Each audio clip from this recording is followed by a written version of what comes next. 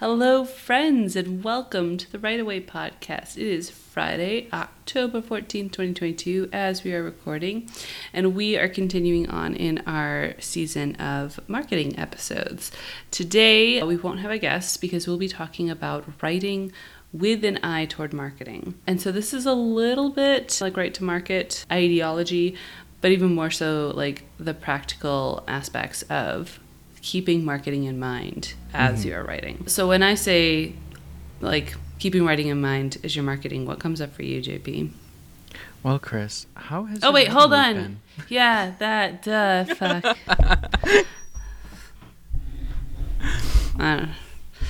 As evidenced, because I'm not even going to edit that, as evidenced by my absolute confusion in podcasting and in life. It's been absolutely down the poop hole because Tuesday I went to drop my kid off only to find out that the kids would not have school for the rest of the week because there was a lot of sickness. And I did not know until yesterday whether it was just my school or it was all of Costa Rica because the wording from the school was very vague. So I went looking for information yesterday. And surprisingly, it's not COVID related. It is a combo of just a whole bunch of respiratory illnesses popping up in the children's hospital, only one of which is COVID. And it is all of Costa Rica.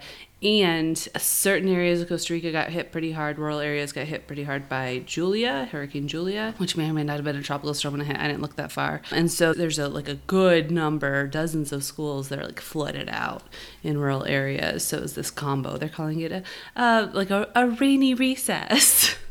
But I also, and so I didn't, my app doesn't notify me of communications from the school. Like maybe 50% of the time it does this, so I didn't find out when they sent it at 10:20 at night. I found out when I got to the school. And then I thankfully checked it the next morning just to be like, hey, is there an update? Yeah, like they just are like, oh, and we're going to be doing remote schooling today. Here's the link, here's the schedule. I'm like, oh good, this was not in my plan, but we can make this work. And now I'm just in this holding on to sanity for dear life phase while not knowing if we're actually going to have school next week or if they're going to extend this.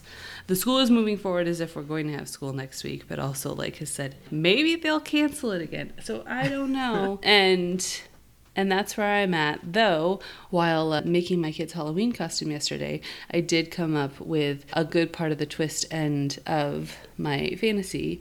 So that's good. Now I just have to implement it, which is impossible at this point in time. Yay! Madness. Yay. How about you? Did you pick up the slack? Did you pick up the slack on being productive?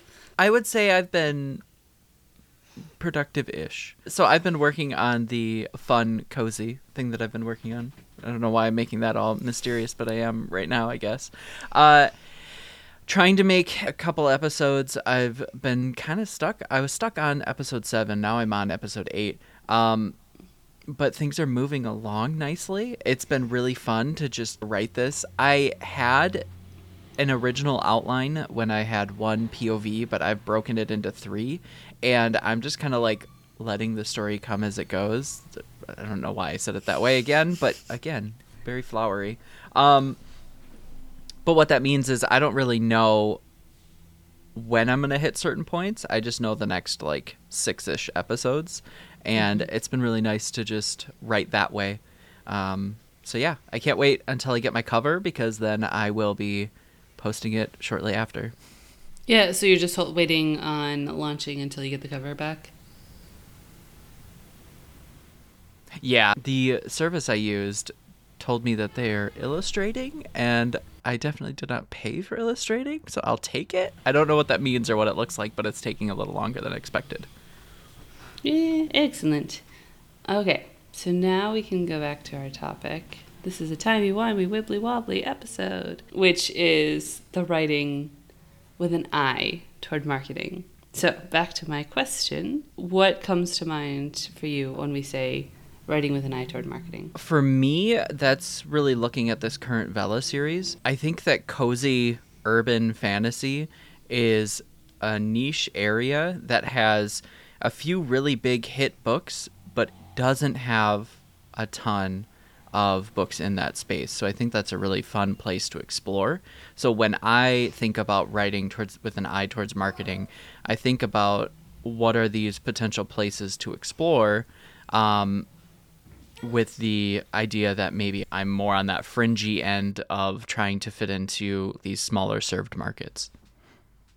Yeah, so for me, the first time I think about marketing is when I think, what genre does my book belong to? Who am I going to market it to? And for most of us, our biggest retailer is going to be Amazon. So we're often thinking of it in Amazon categories. But as you move wide, you can think less about that and more about, which is always strong, like where do my readers live? For me, like that's TikTok, right? Like TikTok is a big source of cozy fantasy and romance. And for the romance, also Facebook. So first thing I need to know is what genre am I writing? I've had so many friends and clients who have found themselves after writing a book in a cross-genre space that is very difficult for them to figure out, how am I going to market this? Because they don't know. Is this more romance? Is this more sci-fi? Is this more fantasy? Which kind of element am I going to market primarily? Which audience will this satisfy the most? So my number one tip to anyone writing is to simply know what their genre is. A lot of people, this is hard for because they haven't finished their first book. I think it's really hard to fathom really having a clear idea of what your genre is for most people, especially folks who find themselves in like the sci-fi fantasy realm, because there's always a bit of genre mashup, or not always, but often a bit of genre mashup-y because there are so many little subgenres. I think most people learn to write to know what their genre is, not even write specifically to that genre, but know what their genre is after they've had the pain of trying to market a multi-genre book. So that makes me think of a couple of projects that I've been working on. And the Nerd serial, for example, that's really developed into an LGBT romance, but we're not going to market it as an LGBT romance because it is a paranormal humor first and foremost. So I think that one thing new writers should think about when they're writing their stories is that your story does have a genre. It has to have a shelf that it goes onto. It might have multiple shelves. You might think that it's a brand new, unique genre in and of itself. But the people we need to market to, they need to know what flavor this is most like. What can I categorize this as? Because people love categories. And if you are trying to sit on this fringe edge of things, you run the risk of people not wanting to try it at all. So you have to think about what is that first and foremost genre. What is this most like? What can you say are the top 3 books that this is most like, or the top 3 movies that this is most like, that you can define the genre? Yeah, I remember like before indie publishing days when I'd be at writer groups and we'd have conversations about genre, and the phrase that was often thrown about was like, genre is just for marketing, which is true 100%. Genre is just for marketing. Just write the book and then let the publisher figure out how they're going to sell it. The problem is, for us indies, we are the publisher, so we cut out a lot of pain and agony if we can figure out how to market it, or like how we're going to position it before we even start writing it. 100%. And to me, knowing what genres it fits in helps in the planning stages, because I can know what would my market, my audience, what would they like to see in this genre, and then I can really play up with those expectations. If I'm just writing something that I feel is completely new, I have no framework to work off of. And I don't know, I think that can run a risk not only for how you develop your story, but also how you can market it and how you can tell people what this is like. Yeah, moving a bit more into the writing to market definition and description, once you know your genre, most of us are heavy readers of that genre. So we know what are the kind of tried and true things that we absolutely need to have to position it to that market. Most genres are not as strict as, say, horror or romance about what those expectations are. But in romance, you have to have a particular kind of arc that it will provide satisfaction for the readers. And if you do not hit that particular arc, it is not a romance. So you're not going to be able to market it to romance authors. For example, a lot of people who don't know romance will be like, oh, Nicholas Sparks, A Walk to Remember, The Notebook. That's romance, right? Because it's a love story.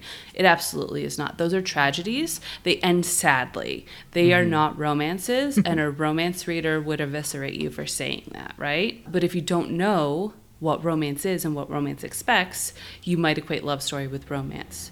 A romance is always a love story, but a love story is not always a romance. With genres like contemporary fiction that's not romance, or sci-fi fantasy, historical fiction, you have so many more options for a satisfying story arc. And if you're a story grid nerd, they refer to these as internal genres, like what that story arc is. I find that far too confusing terminology, so I don't like it. But, are you telling a subgenre that has a romance? Are you primarily like sci-fi fantasy with a romantic subplot? Are you primarily sci-fi fantasy but with a mystery? Are you primarily sci-fi fantasy but it's an adventure, or it's kind of an epic coup overthrowing justice? There's so many ways you can take that story that I think that matters a little less with trying to focus your writing, but it's super helpful to know those things as you are writing and thinking, how am I going to market this?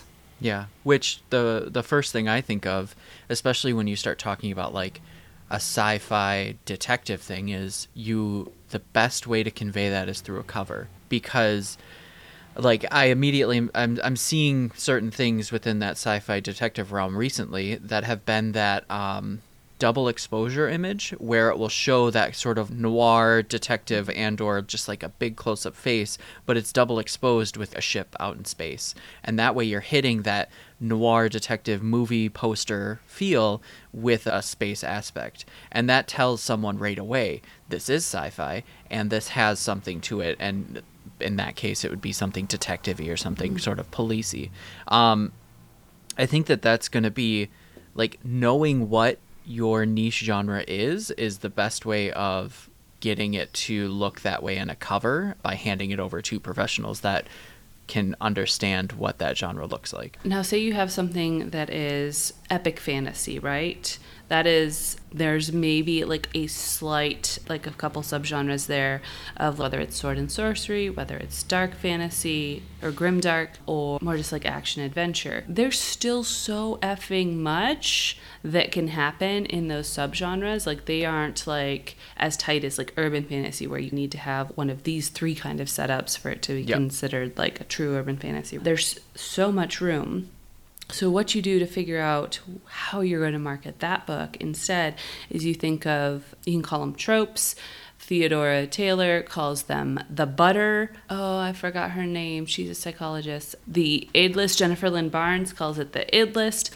You have to think of the things that when you see that there's a movie with those things or a book with those things in it, they immediately grab you, because you're like, ooh, it's, a cave, a city, and there's intrigue and necromancers. If those are like your things that you're like, oh my gosh, I love those things, they're just going to grab you and run with it. Going to like the sci-fi mystery example, the book Six Wakes, when for a mystery, I think often the first like catcher is your big question, the thing that the characters are finding out, like that is often the twist is how you're getting, not the twist, but the hook is super strong in those books and a lot easier to market to. There's Adam Croft's Would You Kill Your Wife to Save Your Daughter hook. 6 Week, like I don't have a specifically like tight hook for that, but like when I tell you that there's a bunch of clones in a spaceship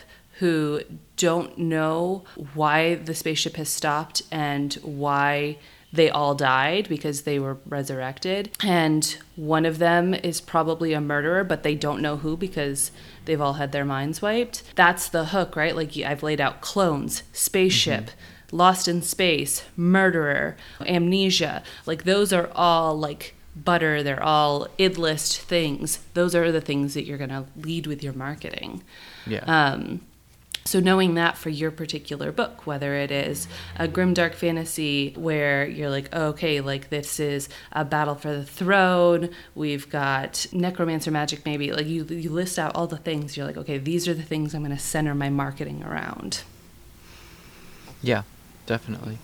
And with the direction I'm going with this cozy urban fantasy is I wanted to put it on Vella, partly just for accountability. I really like the Vella platform, but it's also what I'm calling cozy suburban fantasy because I just find it funny. It's something that I want to savor over, and so by putting it episodically, weekly, it slows those initial readers down. It forces them to savor the episode. I don't know if that's going to work or not, but I know that that's kind of what the whole Vella platform is for. It's for these, like, you read along with it being written. I really like that aspect to it, especially when it comes to something that's meant to be like a fun, cozy sort of read that you just kind of, every week, a new episode of blah, blah, blah comes out.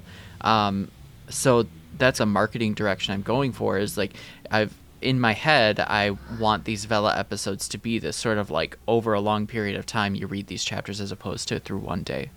Yeah, so your intention for distribution is affecting how you are writing it because of how you intend to market it. So you're you're writing it in chunks in these episodes because of how you are structuring it or how you're planning on marketing it. So for that, what would you say are the kind of the visual elements or tropes or id lists that you are using to describe this book, or series, and will you use in your marketing? Okay, thank you for putting me on the spot. I'm going to put myself on the spot next. I've definitely thought of all of these. In my means of trying to explain it to people, it's like the show Charmed, but with less stakes and much more gay. What I really want it to be is this. I'm thinking like magical creatures that are just in this neighborhood. They are concealed from the outside world. We've got a magical house that may or may not be alive. We have 3 queer characters who come into this completely unaware, and then they become the members of this neighborhood. So it's meant to be this whole like comfy neighborhood, magical, relaxed, hallmarky kind of thing. So those are the hit words that I'm thinking of. So when I'm imagining marketing for it, I'm mostly thinking of trying to think through Canva because I'm like, I'm not going to draw any of this. Would be like a lot of plants because it's very plant focused. The entire series is called Henbane Hollow. The first season is called Mandrake Manor. They live on Wormwood Way. It's just meant to be quirky, funny, whimsical. So a lot of the marketing will be like plant focused. So for anyone in the queer community, it's like the plant, I don't want to say it. It's like the plant daddy people. But yeah, that's the people I'm aiming towards, is that kind of group of people. A lot of hipstery looks to it as well. Yeah, plant dad gaze, inherit magic, and discover a hidden supernatural world. 100%. It's also maybe a slight to the fact that I wish that I could be a plant parent, but I kill everything. So this is my way of writing it on the page, because then they can't. You can't die. You're immortal, in my words. And it's fun because our tastes clearly have some crossover because we're friends and we like some things that are the same. So with mine, some elements for my cozy fantasy, it is more of an epic fantasy world with a small focus. So my marketing is like the worst assassin in the world. So failed assassin. Plants, lots of plants, because they're a poisoner who becomes an herbalist accidentally. Told you I was putting myself on the spot as well. Quirky characters, anachronistic characters, which I love. So we have this epic fantasy setting but I've put in some world building that allows me to have characters that are very much from like our time and feels, and it not seem like this is stupid. Like, why are these people here? They don't fit. They won't fit for the main character at first. They'll be like, what the F is going on? So I get to have super flamboyant characters if I want, in our particular flavor of Western modern flamboyant. I just rewatched Bedknobs and Broomsticks, and so Professor Emilius Brown is very flamboyant. I can have that kind of flamboyant. I can also have modern flamboyant. I can have literally any kind of character from any kind of time. And so there's, in true cozy fantasy like flavor, it has a world where there's a lot of high stakes happening around them, but the stakes in this story are very personal, relational, and high for the character but low for the world. Yeah. Now, as I say that, that doesn't feel like enough, like, of a handful of marketing images. So what that tells me, now that like we've talked this out, is that I need to sit down and make a list of all the focus and the things that I want to bring into the story. And this I'm writing without an outline, which I normally don't do. And I may be able to create an outline now that I know what kind of my ending is. Because if I don't know the ending, I don't know how to write an outline. I can't write to an ending. It feels weird. But now that I know what the ending is, I may be able to write an outline, which then will allow me to figure out some of these aspects earlier. Now, if I am not able to write an outline, this will be a continual process of me grabbing up my list of what this story is and what it contains. So this is for the non-plotters out there, is it's a process as I'm writing. I'm making a list of, these are things that I know that I really love when it's in another story, and then therefore I know there are other readers who will really love this. And if you could make an actual list, whether it's a file on your computer or a paper that you keep next to your computer, to have those like written down, that is super helpful, because you are not going to remember when you get to the finish line and finish your first draft what any of those things were. If you're anything like me, your brain's just going to go and that's not fun. Then you have to do all that work of figuring things out again. Yep. The other thing I do when I'm writing, or I try to do, I'm not always good at this, is when I write a scene that I think, that would be a great snippet to share, I try and copy it out into a marketing file. And so I'm like, okay, these are great scenes to share for teasers, previews. This might only work for people who have an audience already, but it might also work for if you're publishing or if you're sharing information in reader groups, whether that's on Facebook or anywhere else. They might, if they have a functionality for authors to share little bits and pieces of their work, those are great. And I try and keep images, or if I'm writing as an idea, I'm like, yes, this is quintessential a scene that is a trope. Like for romance, if you have the one bed trope, you're like, yes, I need to mark here, whether it's a comment or I copy some of it out. Like, yes, this is a scene that I can use in marketing because readers want to know that it has this. Like, that's an id list item for people. Yeah. Yeah, when I am thinking of doing like the marketing towards like posting this on social media or whatever, I am following people that write within that same genre to see what they're doing, and then using the id list that we're developing and focusing on what's different between how they market it versus what I can add to the table.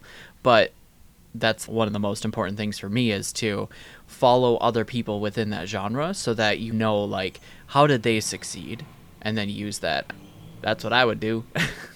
100%. That is super, super helpful when you have those comparison authors and see what's making them successful, because they are already reaching the audience you want to reach. Last thing for writing with an eye toward marketing. Don't overburden yourself.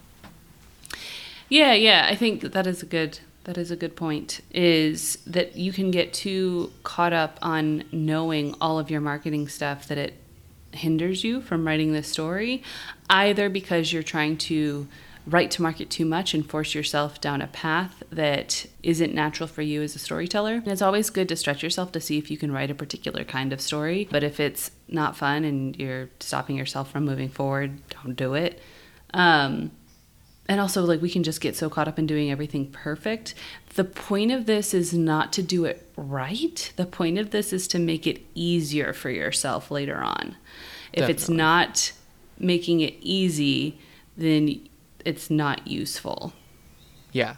So like for me, I don't think about any of this when I'm writing, because what I've done is prior to trying to develop the story, I've said, where can this fit? And what pieces can I turn from it? So then it dwindled all the way down to charmed, low stakes, but gay. So then I think about, when I write, I think about that, and I think about who that person is, and I'm writing for them. That filters everything else out, because then I don't have to think about, is this cozy enough? Is this blah, blah, blah enough? Because I'm just focusing on telling one person a story. So that's how I do it, is I will push out all the rest of the noise, and then I'll bring that noise back in whenever I actually need to make posts about it, do blah, blah, blah about it. But for writing, one thing, just focus on writing for one person. With the romance, I don't do that. I very much am always in mind of what the marketing will be. And for me, that's because romance is so trope-based.